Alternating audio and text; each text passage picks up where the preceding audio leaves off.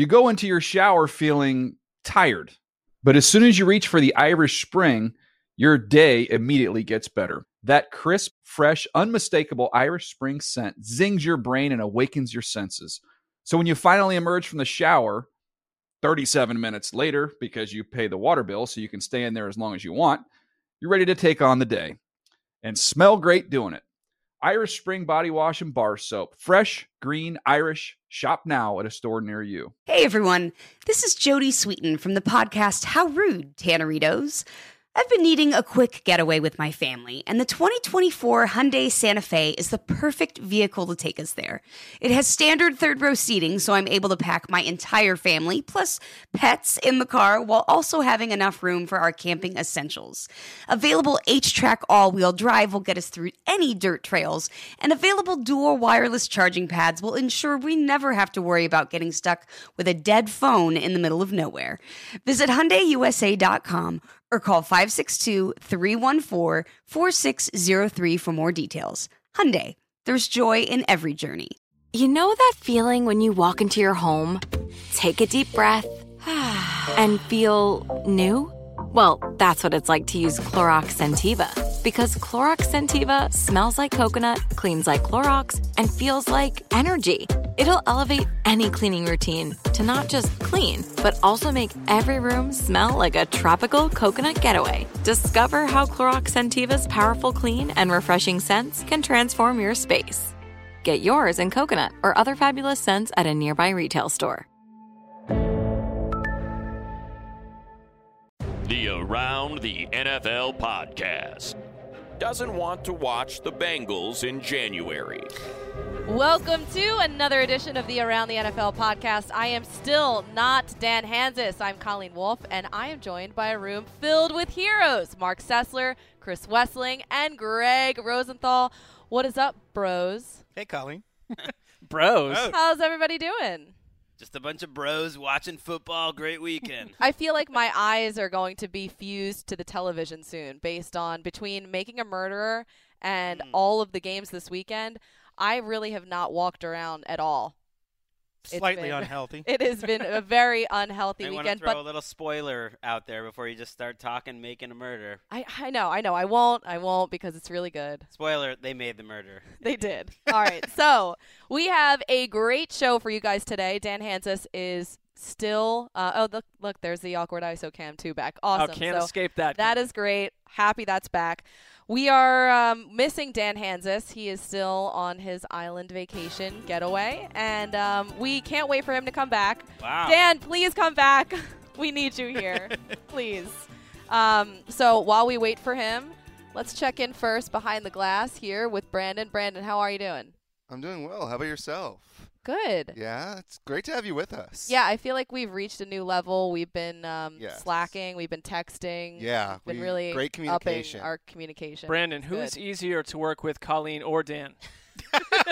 Here's the real question. Is Dan going to listen back to the podcast? So can I say Colleen? You can And say whatever Dan you want. You're going to pay answers, the price. 'cause I feel like if Dan listens, then I'll kind of Listeners be in are now going to tell on you for that statement, Right. so it doesn't matter. That's if you listen true. or not. We have You're kinda had right. a lot of great games this weekend. So many games Have to get we? to. Yes. What do we think? Before we dive into like each game by game, which we'll go through, how would you rate this as a wild card weekend in general? What, on a scale of 1 to I'm 10? giving it a C+. I feel like Oh. the Bengals-Steelers game might have saved the entire week. Yes. Yeah. That's true. But even that game was kind of a dud for 3 quarters, although that last quarter made up for it. Overall, It did. though, I feel like I needed a little more. That made The it, football though. wasn't so great. Yeah, but that game alone is a game that I'll remember for like 25, 30 years. I Yep. could be dead at that As point. will so. Bengals fans. Yeah, so it's like that alone rises the whole weekend above. The rest of it was kind of junk. I kind of like the Seattle-Minnesota game. That had its moments. I think yesterday was way better than today, just because of Westivus, really. Oh, it was West phenomenal, Miss. and I'm still downright giddy. Yes. So we have so much coming up on today's show. We're going to go through all the wild card games. And, of course, the Packers offense. They look like they're back. We have the Seattle Vikings, and that was a thriller at the end, and every single fan in the stands there frozen. And, of course, the Bengals, they lose another game. So let's get right to it with the first game on our list, and we have the Washington Redskins and the Green Bay Packers. The Packers came into Washington with many questions about their offense, a lot of doubts about that defense, and they emerged as winners. 35-18, the Packers offense. They finally came together. Greg, they looked confident. They scored 4 touchdowns. Are they back? I think they're back, at least being respectable. They had a good opponent to face this weekend. The Redskins' defense, I think, was the worst defense of the 8 that we saw play this weekend. They were below average all year. In the secondary, they were a bit of a mess. And once they couldn't get pressure on Rodgers after the first quarter, they put an extra offensive lineman to help out, give him a little extra time, and he started looking like Aaron Rodgers again. I'm not going to say they're back, but if you can score 32 points in 5 drives and you get through a road playoff game and you have a good defense, you are always going to have a fighting chance when you have Aaron Rodgers. I think that we saw that against Washington, and now they've got to step up in class against Arizona. I understand why you said they're back, and then 2 minutes later backtracked and said, I don't think they're back. I didn't say that I don't think they're back. I understand because this offense is quarter to quarter. At the end of the first quarter, Aaron Rodgers was throwing without his feet, throwing with poor fundamentals. They looked like the same offense for the last 3 months where they couldn't get anything moving, and then for the final 3 quarters, he looked like September again. 11 yards in the first 4 drives, and then they scored, as I said, 32 points, I think, in their next 5 drives. So it's not so much just about what happened today. I think it's about maybe they can feel good about themselves. And the defense has been consistent. For the most part, the defense has played well at the end of the year, and I think you saw that again today. I mean, this reminds me of that Cowboys game where Mike McCarthy finally has – I think the reason he took over the play calling was he wants the ground game to come to life. They want to be that kind of tough, ground-first team. And today, they're just running through holes and off the edge where there's not a Redskins player within 15 yards of anyone. And it was embarrassing on that front. That will be different in Arizona. It will be. We were waiting for sort of this switch to flip, and we kind of joked about it the last couple weeks, I think, sort of waiting, and then we sort of found it against this Redskins defense. The run defense looked really soft today, especially in the second half. You saw James Starks and Eddie Lacy just with these chunk plays. If you're watching on YouTube, look at Eddie Lacy rumbling. Lower your shoulder and run him over, Lacy. That play specifically, we were all watching in the newsroom over at NFL Now, and it was like I thought it was in slow motion, watching him run. In slow motion. Well, yeah. He was. The rest of the play. I mean, it's Lacy and it's Starks, but it's also, if you are watching on YouTube, the lack of tackling. There's no gang tackling. There's no one around these running backs. And look at that. He's just running down the sideline with no one around him. I mean, a lot of teams would have looked good against the way the defense played for Washington today. Well, but I think you have to give the Packers the credit for that. The Redskins haven't been great all year in general, but they've played a little better on defense lately, and ultimately they played good in the first quarter, and they were dominated by a team that kind of exerted their will. I mean, it was 142 yards on the ground. Randall Cobb ran the ball 5 times. It was a little bit of everything. Aaron Rodgers getting rid of the ball quickly. I mean, they dominated up front. I thought J.C. Treader is the left tackle of this game, and they take the early safety, and you're thinking this is going to be a long day, but ultimately Washington, who has been pretty good up front, I would say, on both sides of the ball lately, got pushed around. And the Packers also, they were really good in the red zone too, and that was sort of an issue for them. I think they were 4 of 5 in the red zone, and the last 3 games, I think they were 2 of 11 in the red zone, which is horrific. But also just to see Adams, he converted all 4 of his targets, and him and Cobb just together, it was nice to see them sort of make some plays and maybe get that confidence that they needed. Had to have been Adams' best game of the season. The off-season MVP finally showed up, and then hurts his knee during the second half and never came back. I think for me, I mean, what I was expecting, and we talked during the week, and there was a lot of, reverse backtracking on Twitter about this today, was the concept that Kirk Cousins was the better quarterback right now than Aaron Rodgers. Well, we laughed, but we did a segment on NFL Network where half of the group said that was the case going into this game. Well, we said the better offense. I don't think anyone was saying better offense, but I mean, so that's not the case after this affair. At the same time, I mean, what happened was the explosive Washington air attack that we've seen for the past month vanished outside of Jordan Reed, who was a monster for part of this game and probably kept it from being a bigger blowout. But Deshaun Jackson, 17 yards. Jamison Crowder, 15 yards. They didn't get it going today. Deshaun Jackson also had another boneheaded play. Nonchalantly oh my God, that was awful. Into the pylon without putting the ball across the pylon, and basically cost the offense 4 points because Green Bay's defense had a really impressive goal line stand there. Colleen's having flashbacks. It reminded me of that play his rookie year with the Eagles. And, yeah, it wasn't as egregious because he didn't throw it away. But why is he holding the ball back there to begin with? Why is he running like that? Well, that was a huge play in the game. And I think you can blame Deshaun for not putting the ball out and getting in there. But you can also blame the Washington Redskins for not scoring at 1st and goal at the 6-yard line. And I think this is why this wasn't an easy game to just summarize, oh, he blew it for them, he blew it. It was everyone. It was Alfred Morris getting stuffed on a couple plays up the middle where they couldn't run the ball. They haven't been able to run the ball for most of the game. It was Kirk Cousins taking a pretty unforgivable delay of the game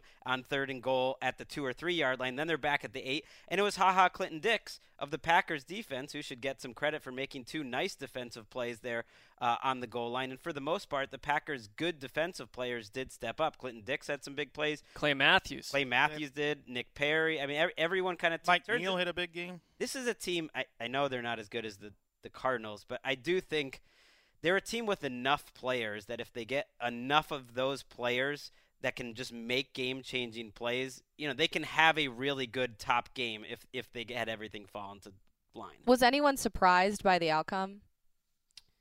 Not terribly. I was surprised in the fact that Washington, at one point they're up 11-0, and they end up scoring 18 points by the end of the game. The way that it started, I thought, there was definitely some chemistry with Cousins and Jordan Reed, and I thought he was going to be Reed would be the story of the game potentially here. Micah Hyde did a great job on him. I mean, it fizzled out, and so that surprises me. I guess at one point Green Bay was going to do this, but it was 4 days ago that we were all saying, I don't buy this Green Bay offense anymore. I was saying that, and so for them to go out and put 35 points up, and now we're talking about them competing with the Cardinals, I am surprised. I don't think they're going to hang with Arizona.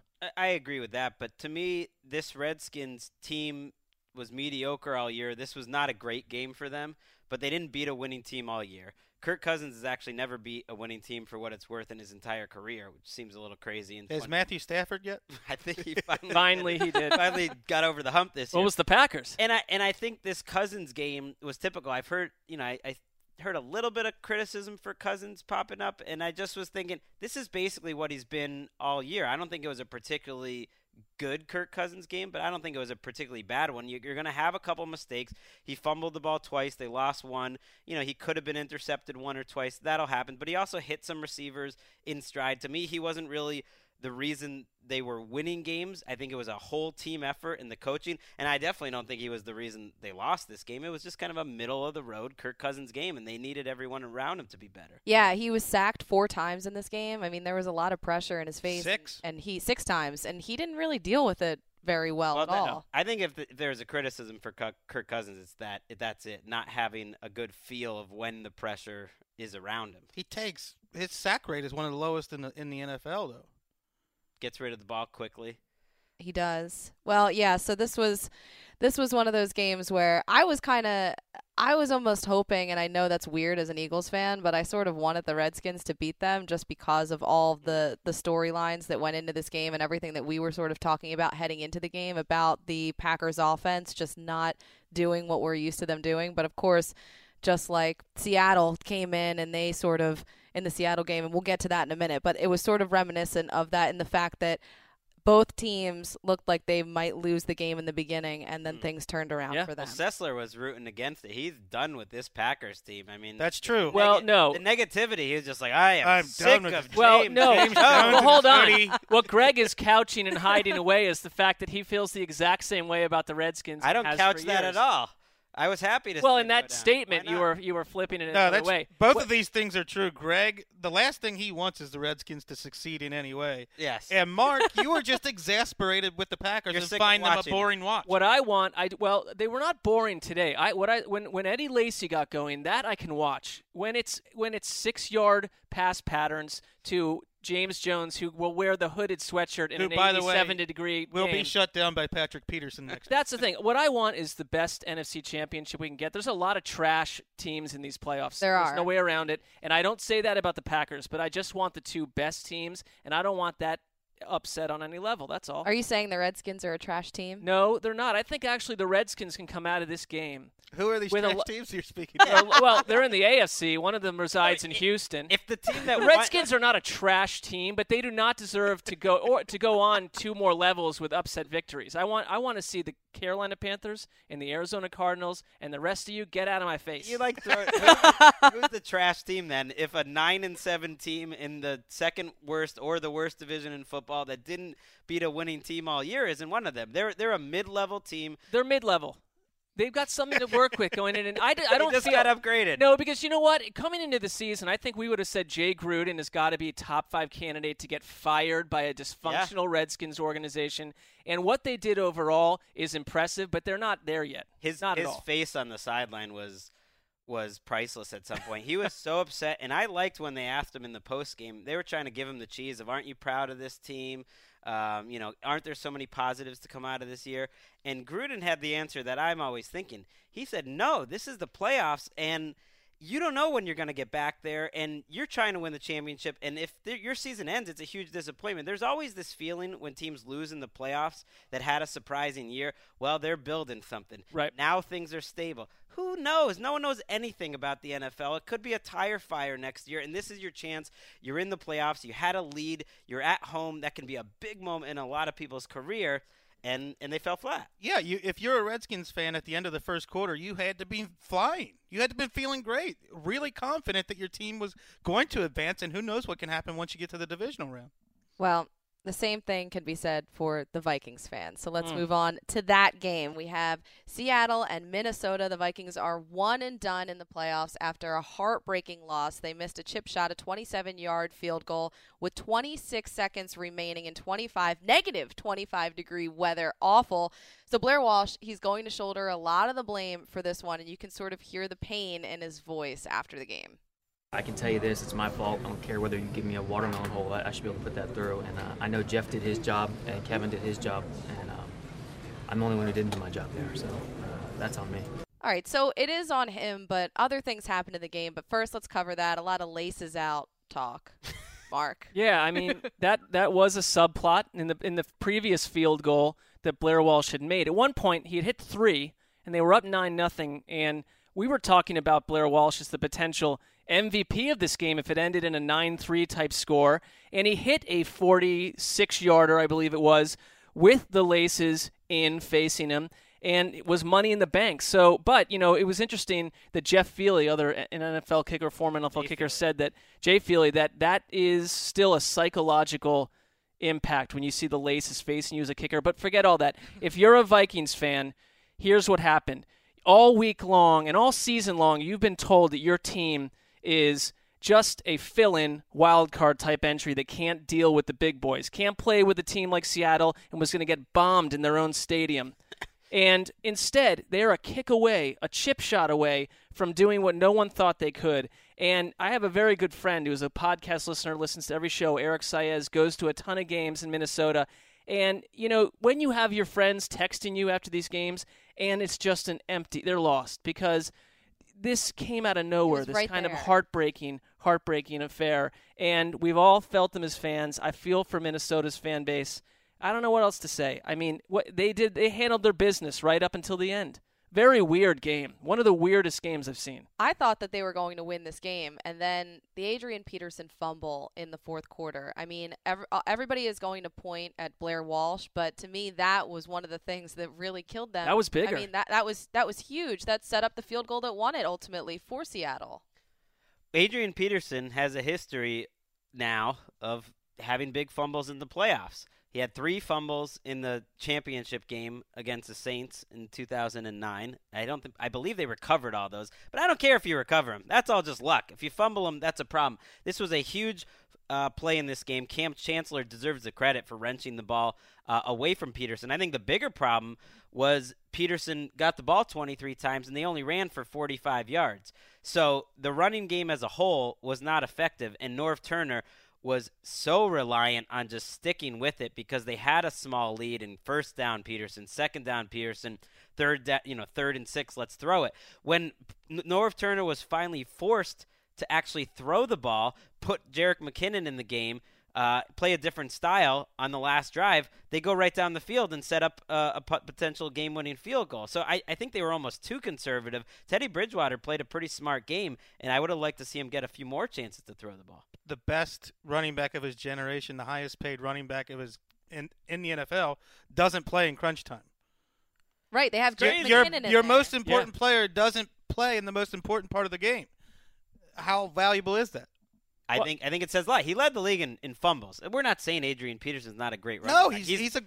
He is the best running back of his generation. And he's the best first and second down running back, I think, in the league. But when it's not working, you got to maybe switch up what's happening. I know the weather obviously was a huge factor in limiting, but this was a Vikings team that's good at throwing the ball short, and they were pretty good at it today. I mean, Teddy Bridgewater averaged more yards per attempt than Russell Wilson did in this game. He played well today, but when the game's on the line and you have to have McKinnon in there and not Adrian Peterson, that's a problem. Also, McKinnon had that huge drop. I mean, Teddy's stats would have looked even better. Stats look good, but they would have been even better if not for that drop. He hit 11 different receivers. I still think, though, that the weather was a massive factor, and that was going to be one of our big posts at halftime because of the communication problems it caused for the Seahawks. In the first half, 5 of the 6 timeouts for both teams were called with 11 and a half minutes to go in the second quarter.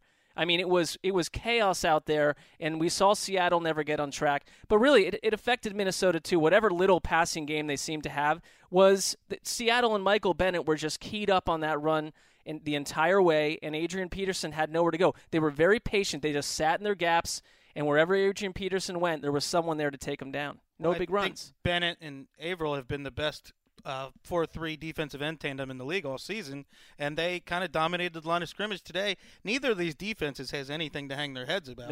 No. But I agree that the elements were a huge factor in this game. I mean, that was the story of the game. The elements in the Seahawks offense was sleepwalking for 2.5 quarters until that botched snap. Russell Wilson, for the second playoffs in a row, turns a negative play. Bill Belichick once explained it, that he's got this Roger Staubach uncanny, uncoachable ability to make the right decisions when a play breaks down.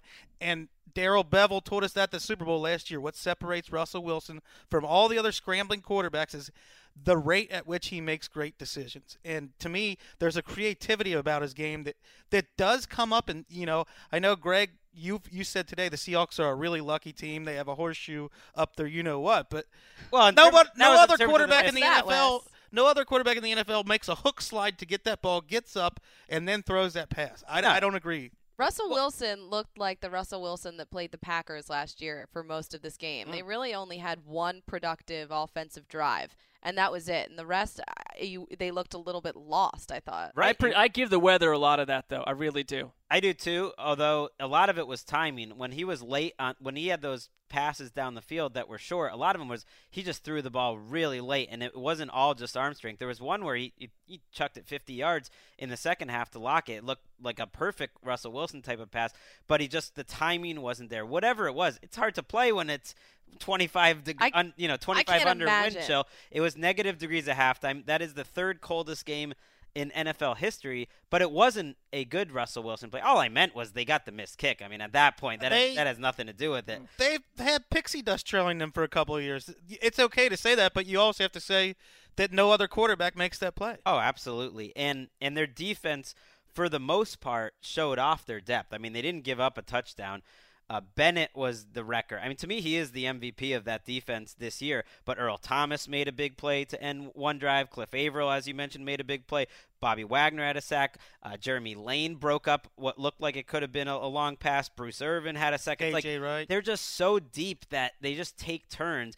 And the Vikings only had, I think, 180 yards of offense. The Seahawks had about 30 or 40 more. Neither one was moving the ball up and down the field. But they had a great game. They were just waiting for their offense to finally wake up. And they did it in the fourth quarter for the second time in a row in an NFC game. And they were down 9-0 going into the fourth quarter. And we can't forget about the Vikings defense and the pressure that they put on Russell Wilson, because it was in his face all day. Everson Griffin, he's had a really good year. He was great today. And he was so good today. He played a really good game. I think Minnesota really wanted to say, last time when they played Seattle and they were destroyed, half their defense and some of the most valuable players were not on the field. And I give them credit for, listen, Seattle, it had something to do with the weather, but it had a lot to do with Minnesota's defense as well today. They had a good game plan, and they took advantage of the elements, and that's fine. It helped them. It slowed down the game. The It Seahawks really did. are an explosive offensive team. I mean, they are the number one scoring team down Slowed this down stretch. the game to an extreme degree.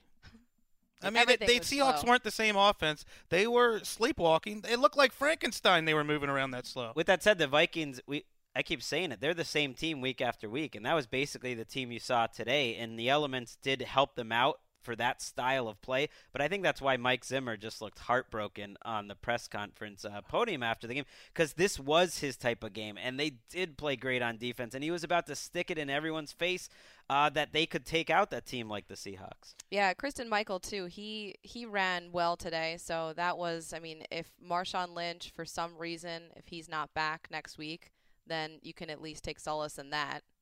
It Yeah, feels like the Vikings outplayed the Seahawks for 3.5 quarters at least. Yeah, I don't buy. did. I don't buy that. And I don't get the that. Vikings ended up with 183 yards. That's the way they play. They get outgained by 50 yards in a game that it feels like they outplayed the other team. Yeah, I didn't think that. The Seahawks kept just having these 40-yard drives where they'd stall. They had the 2 fourth-down drives where they decided to go for it on 4th down instead of either kicking a long field goal or punting. They had a lot of drives that ended up with a whole lot of nothing, even when they had some promise going. I mean, it looked like 2 pretty even teams, but the Seahawks, I don't think, stole the game by any means. I Yeah. mean, Walsh hit a 47-yarder and a 43-yarder when Seattle decided that Stephen Hauschka would not be ready to attempt a 46-yarder early in the game.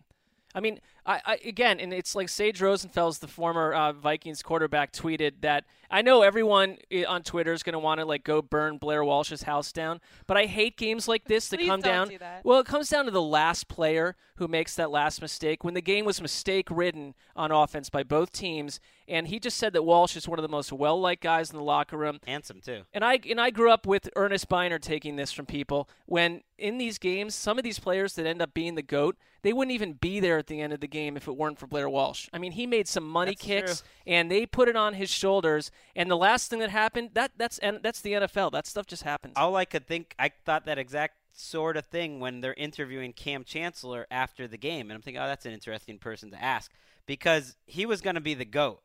He gave up a big-time penalty. That was the biggest play of what would have been the game-winning drive covering Kyle Rudolph. And then he gave up a big play to Kyle Rudolph, and that's what put them in field goal range. But he ends up being the guy that Michelle Tafoya talks to afterwards because he also was the guy that caused the fumble on Adrian Peterson. So all because of Blair Walsh's kick, it's like Chancellor's either a GOAT or a hero. And that was similar to a lot of plays that Chancellor's failed to make this year. Well, and Blair Walsh's kick means that the Carolina Panthers get to deal with the Seahawks in what will be a much different offense when it's not, what is going to be 47 degrees, 50 What degrees. a great balmy. game that's going Yeah. to be. Oh, yeah. Hey, Panthers fans. Everyone who's getting in my timeline when I said that they have to be Where's this going? they have to be almost as disappointed as the Vikings fans when Walsh missed that kick. Pipe down with all the hero worship. They're like, no, that's who we wanted. We wanted the Seahawks coming in. We feel good. First of all, that's crazy. Why would you want to have a tougher matchup than playing a Packers team, for instance, with that's who would have been coming in? That's just stupid. You should want your team to have the best possible chance to play the Super Bowl. And then every other response was, did you see them today? They're not very good. Like, they barely beat the Vikings. This Oh, game, come on. There's a word for this. What? Hubris. It doesn't matter what happened. I think I probably am going to pick the Panthers to win that game. It's nothing about that. I think these are 2 of the best 3 or 4 teams in the league. But this game, it doesn't matter anymore. Not week. at all. This game was No. played in negative You temperatures. scored 10 points on Planet Hoth. You're going to be fine when you come back to the nice South. Right. And you're And going to you're have crazy. perfect temperatures. And you're crazy to think that you would want the Seahawks. You got bad luck. You should be annoyed that the Cardinals, who are the 2 seed, have a much easier road to the Super Bowl than you do as the 1 seed. It's just how it falls sometimes, but that's what happened. Burn the game tape. It doesn't mean anything because Pete Carroll said this after the game. It was really a survival game for both teams. I don't think it's a measure of I think the anything as fans far do. as your football, he said. I mean, that's burn the game tape. It doesn't matter. It was so cold there. Burn it that to keep the- warm. I the mean, let's get some. Yallerhorn, is that what it's called? Yallerhorn? Is that how you pronounce it? Oh, the Thing? gigantic horn. Yes, it well, broke. 'cause Greg it wrote a was story so on it. So. cold. You did. Yeah, I'm Wow. expecting the Pulitzer. Did you come use the in word and annoying as a invade him. modifier for the Gallerhorn? All right. National Blog Association Let was us all over that. move on to our next game. By the way, sorry, Vikings fans, as we're moving I know. on. You had a great season. I think they have the foundation there. Before we move on, I do want to say, I think they have the foundation there to They be do. a really good team moving forward. I know I just said that you can't always believe you're going to be back, but they do have a lot of young players. Eric Kendrick, Teddy Bridgewater, like really throughout the roster, they're really built to last. They've drafted well the last 3 years. And there's no reason to think they can't have another good draft and keep building. And Great they should be coach. moving on. I mean, one missed field goal, you shouldn't be that upset. I mean, yes, you should be that upset because you're not in the playoffs, but your team is in good shape. I think I give them like 3 or 4 months of like drunken devastation where really their lives are off track, and then they can get it together from there. Right. Around the draft time. Once it gets over freezing again. I mean, they'll be talking about this game for 20 years. It's Gary Anderson-like on one level. The stakes are not as high, but this is one of those games that will be that replay. If you're Blair Walsh and Blair Walsh's children and his grandchildren, you're going to be dealing with this TV clip for a long time. Vikings fans are scary on Twitter. That's all I'm going to say. You know who else, though, is? Bengals fans. Bengals Bengals- fans are scary in real life. They are. Let's move on to that game. Let's go to Cincinnati in the 5th annual Westivus. All right, Wes, this game, we've been waiting for it all year, and it came, and it was a rousing success again.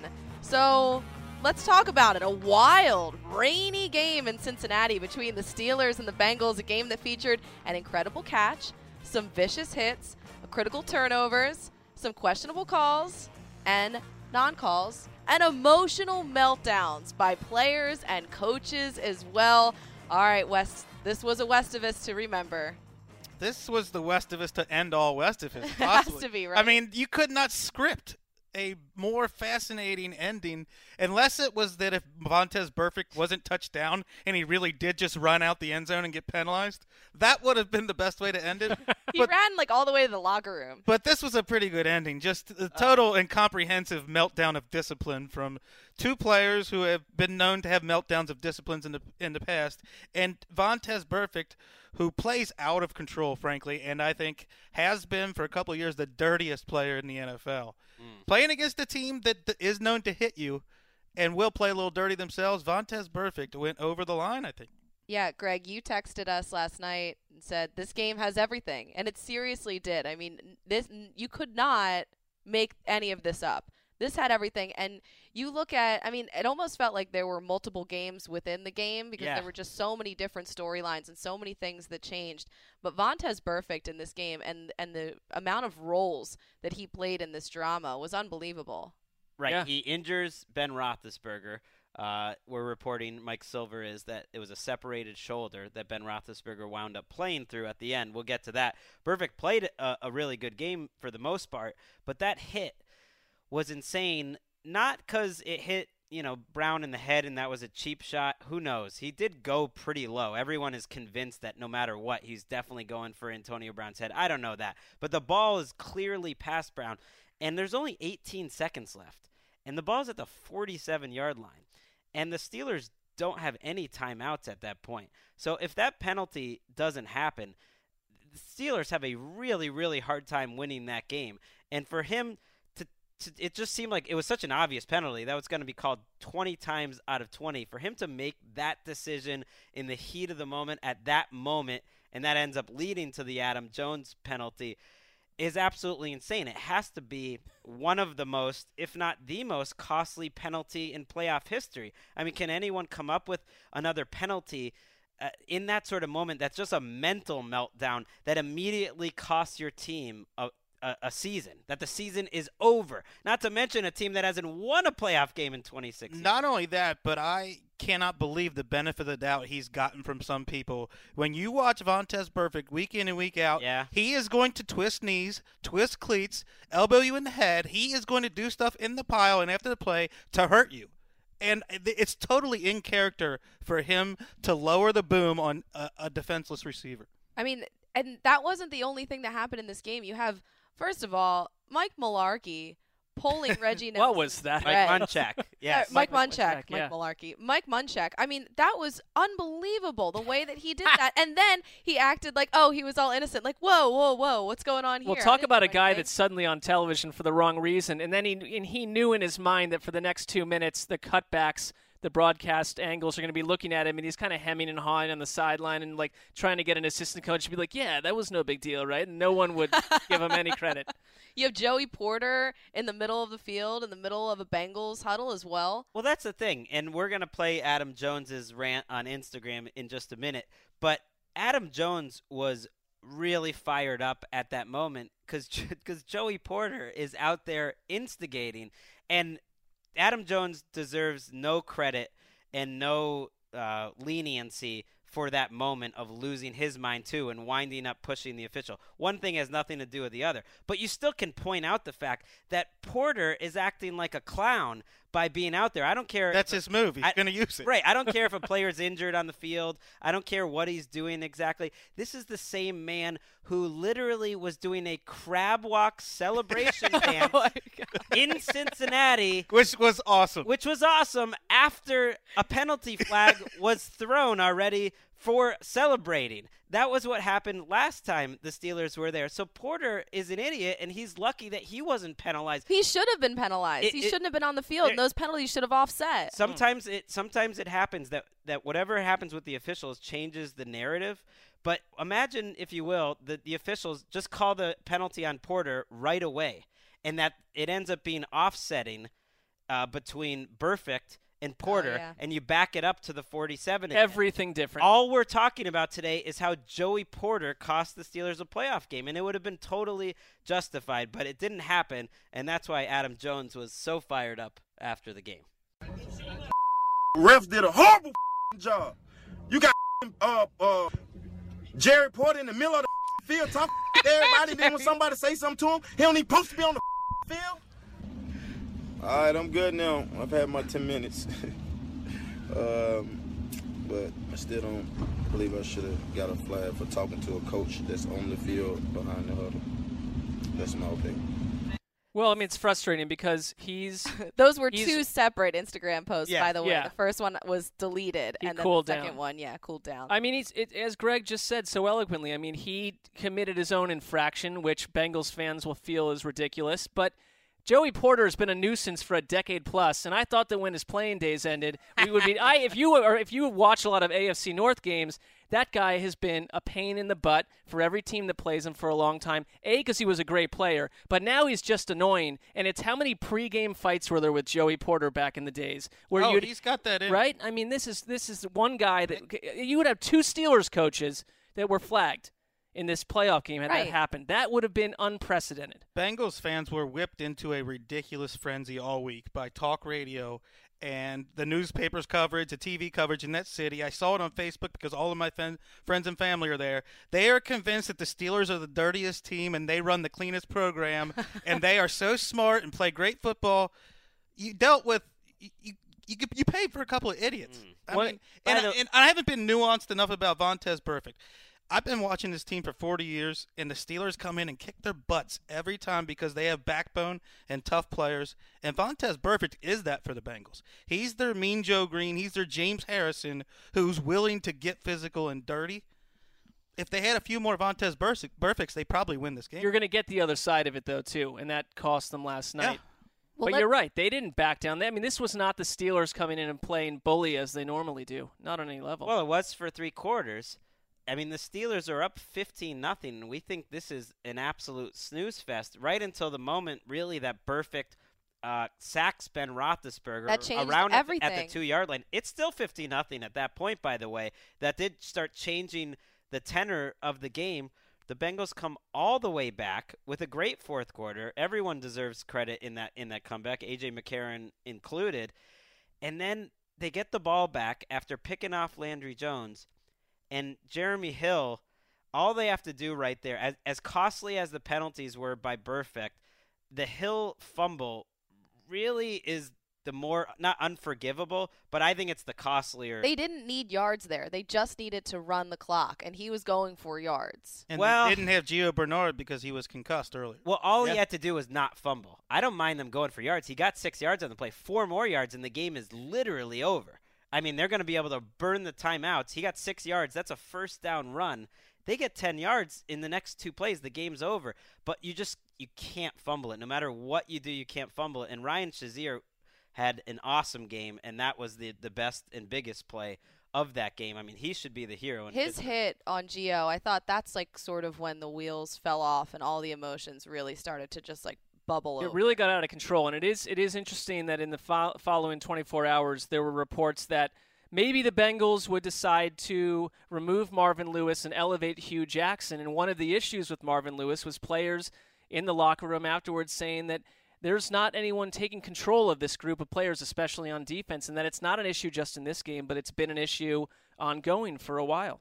Yeah, and the perfect hit on Ben Roethlisberger specifically, we saw Bengals fans throwing all sorts of stuff at him and booing, but when you talk about the way that the offense performed without him and with Landry Jones in there, it was like the Bengals defense, there was blood in the water, and they knew that they could come back, and this was their home. And if the Steelers don't have Ben Roethlisberger going forward, that's a major, major problem. Or Antonio Brown as well, yeah. The Bengals might wind up taking out the Steelers. It just might be a week later. I mean, it really is.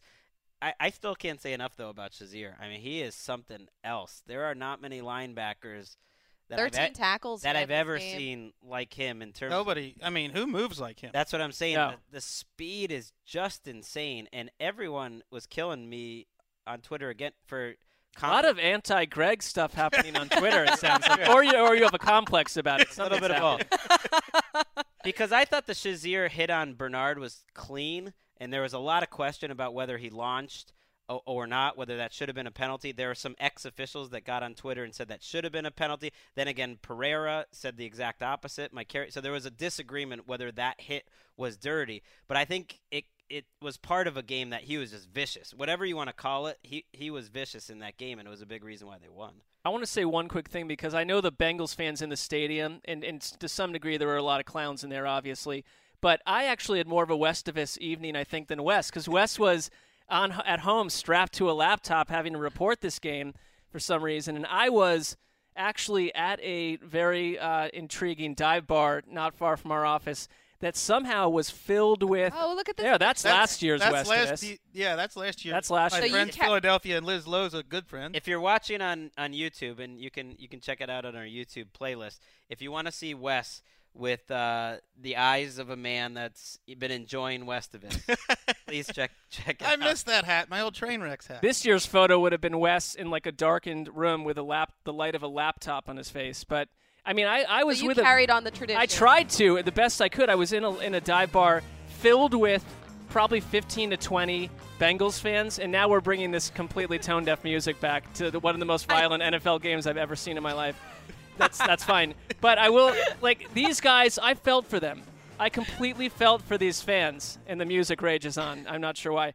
But they were defeated from the first minute the game showed any sense of going wrong. And it felt to me like sitting with Browns fans, honestly, because you just expect the worst to happen. And at one point I had to move away and go to another edge of the room and just watch the game on my own.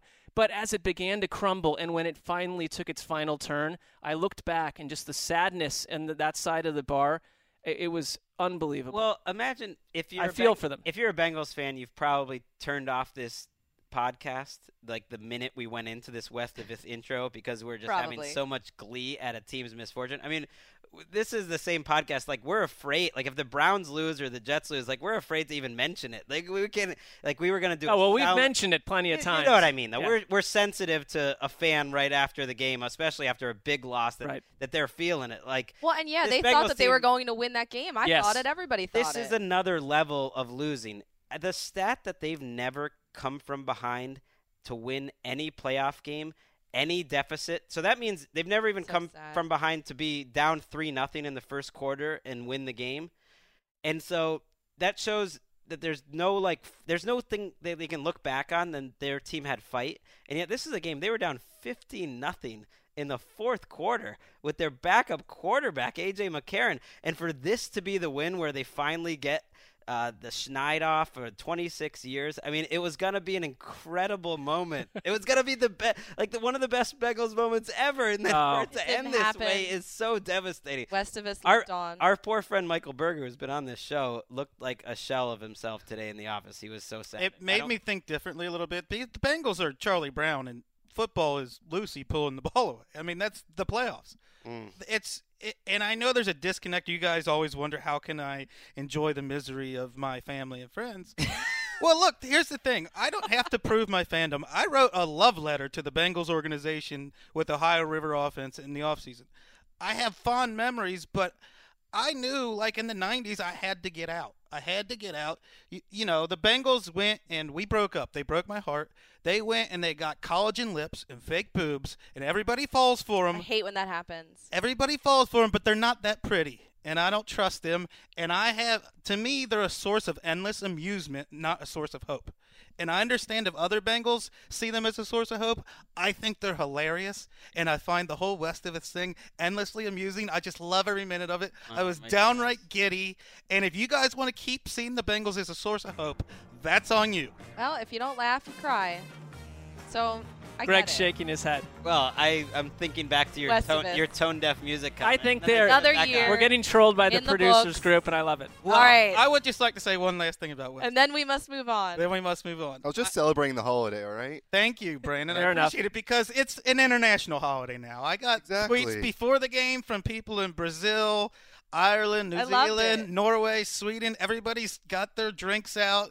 What do I do to celebrate? What should I cook? How do I celebrate Westovus? And after the game, I must have gotten 1,000 tweets.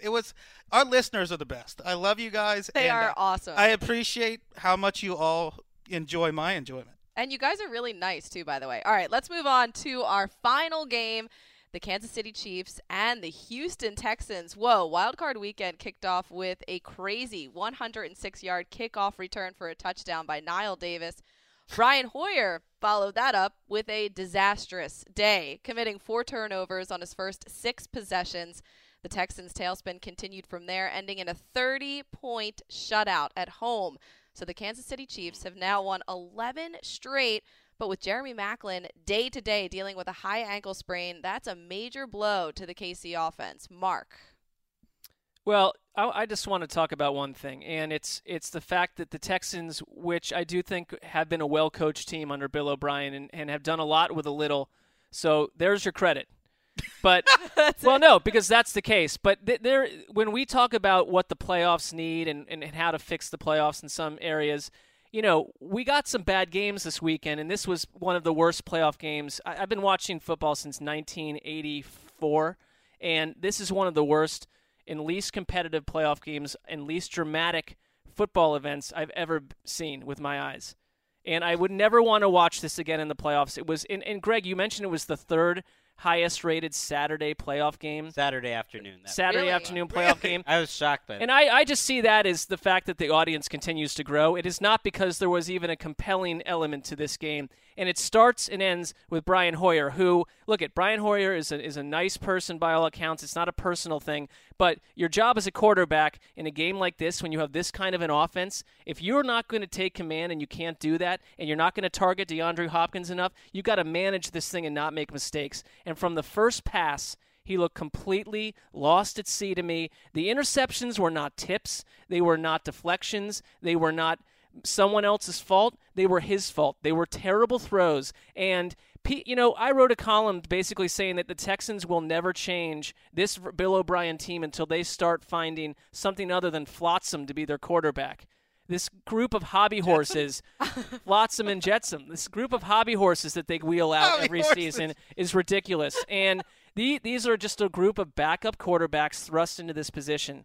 And people were tweeting saying it's not fair. I thought Brandon Weeden was going to get in there. But that's the point. The fact that a stadium full of people were cheering for Brandon Weeden to come save the day is a problem. And people were saying, oh, well, you're not giving enough credit or enough blame to the Texans' defense and other. What are you talking about? The Texans' defense actually did a good job with what they were handed. So You can't have a quarterback do this. The game was a disaster. It was not fun to watch. It could not have ended quickly enough, and I'm glad it ended. Why did you hate this game so much? Well, number one, I was like, Venom. no, because You've been going for 7 minutes. I hadn't been on the desk for a long time, and I knew this was the final part of the day. And I just wanted it to be fun, if anything, or be a blowout. It was a blowout. And the Texans proved they were not up for the billing on any level. They did not deserve to be in the playoffs. I feel bad for Jets fans. I am ashamed that I picked the Texans to win, and I think that you're not alone. The preview I wrote for this game might be the worst article I've ever written, that I spent so much time trying to find a reason for the Texans to be competitive. And they, like you said, Brian Hoyer, look, he might be a nice guy, and it's hard to judge these things from home, but you look at him, and from the opening whistle, he appears to be jittery. He's got nerves early on. There's no doubt. He missed his first couple throws. They weren't interceptions, but he missed them by a mile, and they were wide open. They give him an easy completion to get him going, which is good coaching, and then he can't ever regain his confidence from there. Well, this is a bad team, and you said this is one of the worst playoff games that you've seen. This has to be one of the worst teams to have made the playoffs, the Texans, because they were under 500 by a couple games outside of one of the worst divisions I've ever seen, this year's AFC South. I mean, that is a terrible division. I believe this is a team that crumbles in a lot of situations when they start falling behind. I know this was earlier in the season, but they get blasted by the Falcons. They get blasted by the Dolphins. They get blasted by the Patriots. This is a team that in many games this season weren't particularly competitive. Now, on the other hand, you kind of, if you're the other 52 guys, there's not a lot you can do about this kind of Brian Hoyer showing up. You know what I mean? You can't. I mean, he just was so bad. It was the worst game of his career, I'm sure. It was certainly the worst game of his season. He's been solid this season. He played bad, but, I mean, how much of that was the Chiefs' defense as well? Now, I know, like, he is no good, but how much was that exacerbated by the Chiefs' defense? The Chiefs, we've gone all of this time talking about the Texans. The Chiefs at this point have won 11 straight, and that defense looks insanely good. I think they're right there with the best defenses in the league, and they did exactly what you would want them to do against a team with very little talent. They dominated. I mean, they're good at every level. Justin Houston is supposed to be their best player, and he doesn't even seem right. He doesn't. Coming off a knee injury. And yet you've got Dontari Poe, you've got Derek Johnson, you've got Marcus Peters, Sean Smith. Alan Bailey had a really good game. Alan Bailey had a good game. You know, Jay Howard. Your boy Jay Howard, contract year. It's a great defense, and they're going up against a Patriots team who struggled on offense. And I mean, I think they're as good as any defense in the NFL. That's going to be an interesting game. I really do. I agree. So, I mean, they did everything they needed to do. They swarmed to the ball, like no other defense in the playoffs. They swarmed to the ball. Bob Sutton, I mean, if Bob Sutton was 20 years younger and he had half the mouth that the people he used to work for, Rex Ryan and Mike Pettin, did, people would be talking about him as some great coach. I mean, he's the best coach right now from that crew. Absolutely. Maybe he's not the best coach, but he's the only one that made that defense. He's not running that defense exactly, but to make the core of that defense work this season, and the people that taught it to him, complete junk.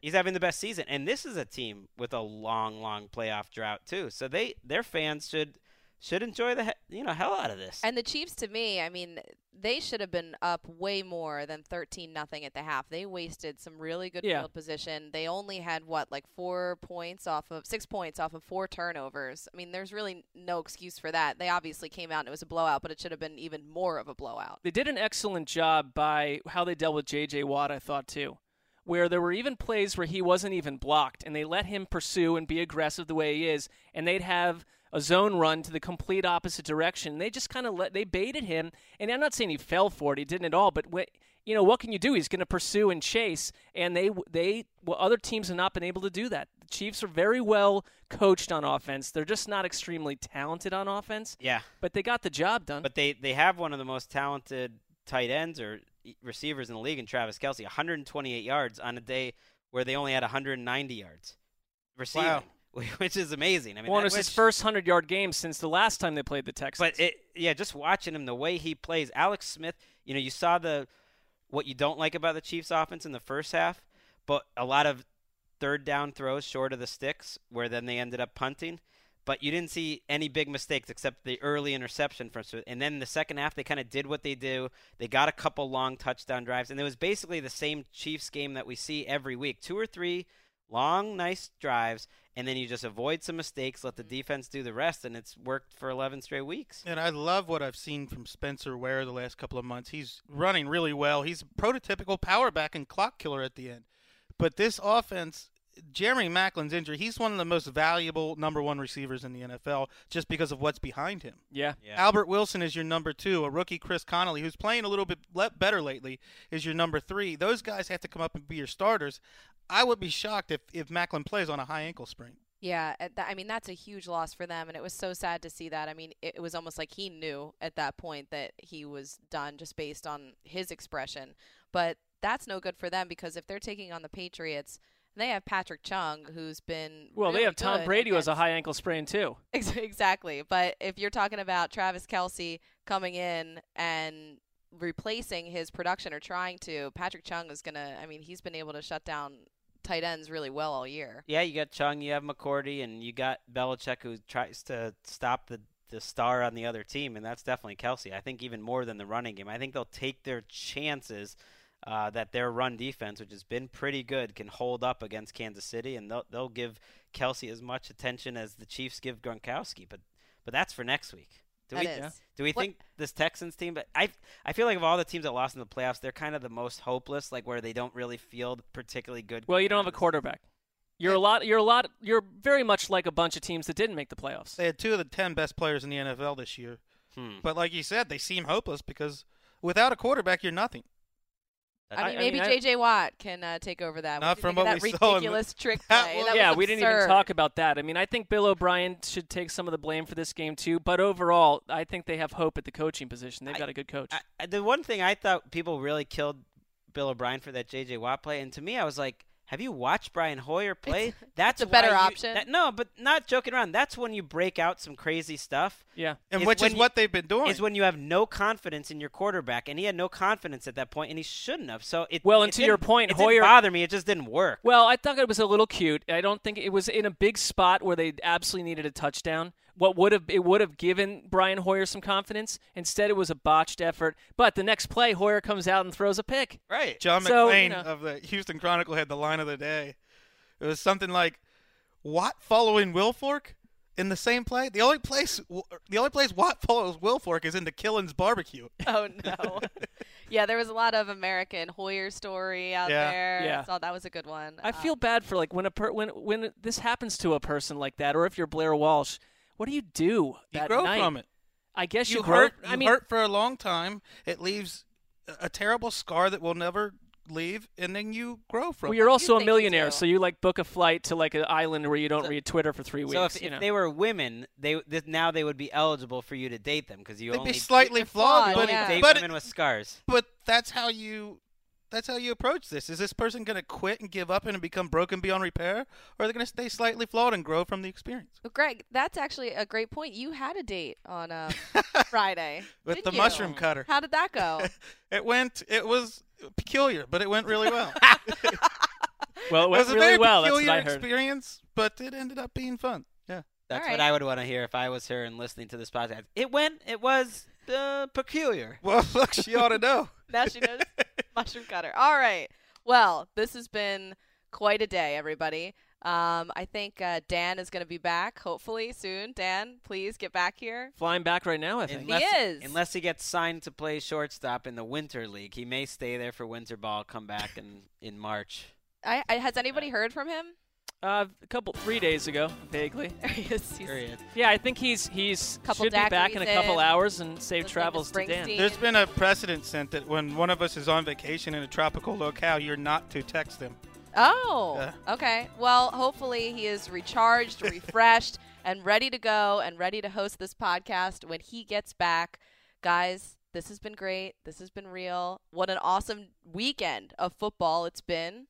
Great job by Colleen, let's be honest. Great Thank you, Colleen. Well done, Colleen. Well done. Thanks for having me. It's been fun. It's been real. I'm just trying not to mess up. So let's get the show on the road. Everybody, have a great week. Oh, look, there's the awkward ISO cam. Awesome. That's back again. Great. So that is it for this edition of the Around the NFL podcast. For everybody, we'll see you later.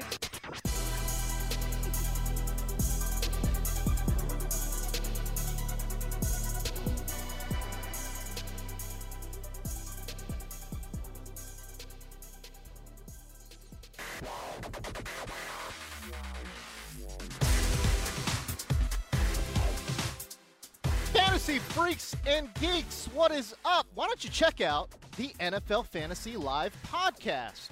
Yeah, NFL Fantasy Live podcast is Tuesdays and Fridays. You can find it on iTunes, on NFL.com. We always give you the top waiver wire pickups, starts and sits, everything you need matchups, to win a championship. Everything. A lot of Star Wars stuff. Yeah. You'll laugh. You'll cry. You'll wear a tie and eat yogurt. It's great. Listen. All right, the whiz kid from Wisconsin, MG, Marcus Grant, Michael Fabiano, and me, James Coe, every Tuesday and Friday on the NFL Fantasy Live podcast. You go into your shower feeling tired, but as soon as you reach for the Irish Spring, your day immediately gets better. That crisp, fresh, unmistakable Irish Spring scent zings your brain and awakens your senses.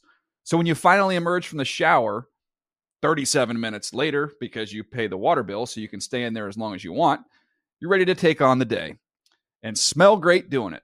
Irish Spring Body Wash and Bar Soap. Fresh, green, Irish. Shop now at a store near you. Hey guys, you know what this playground could use? A wine country, huh? A redwood forest would be cool. Ski slopes! Wait! Did we just invent California? Discover why California is the ultimate playground at visitcalifornia.com.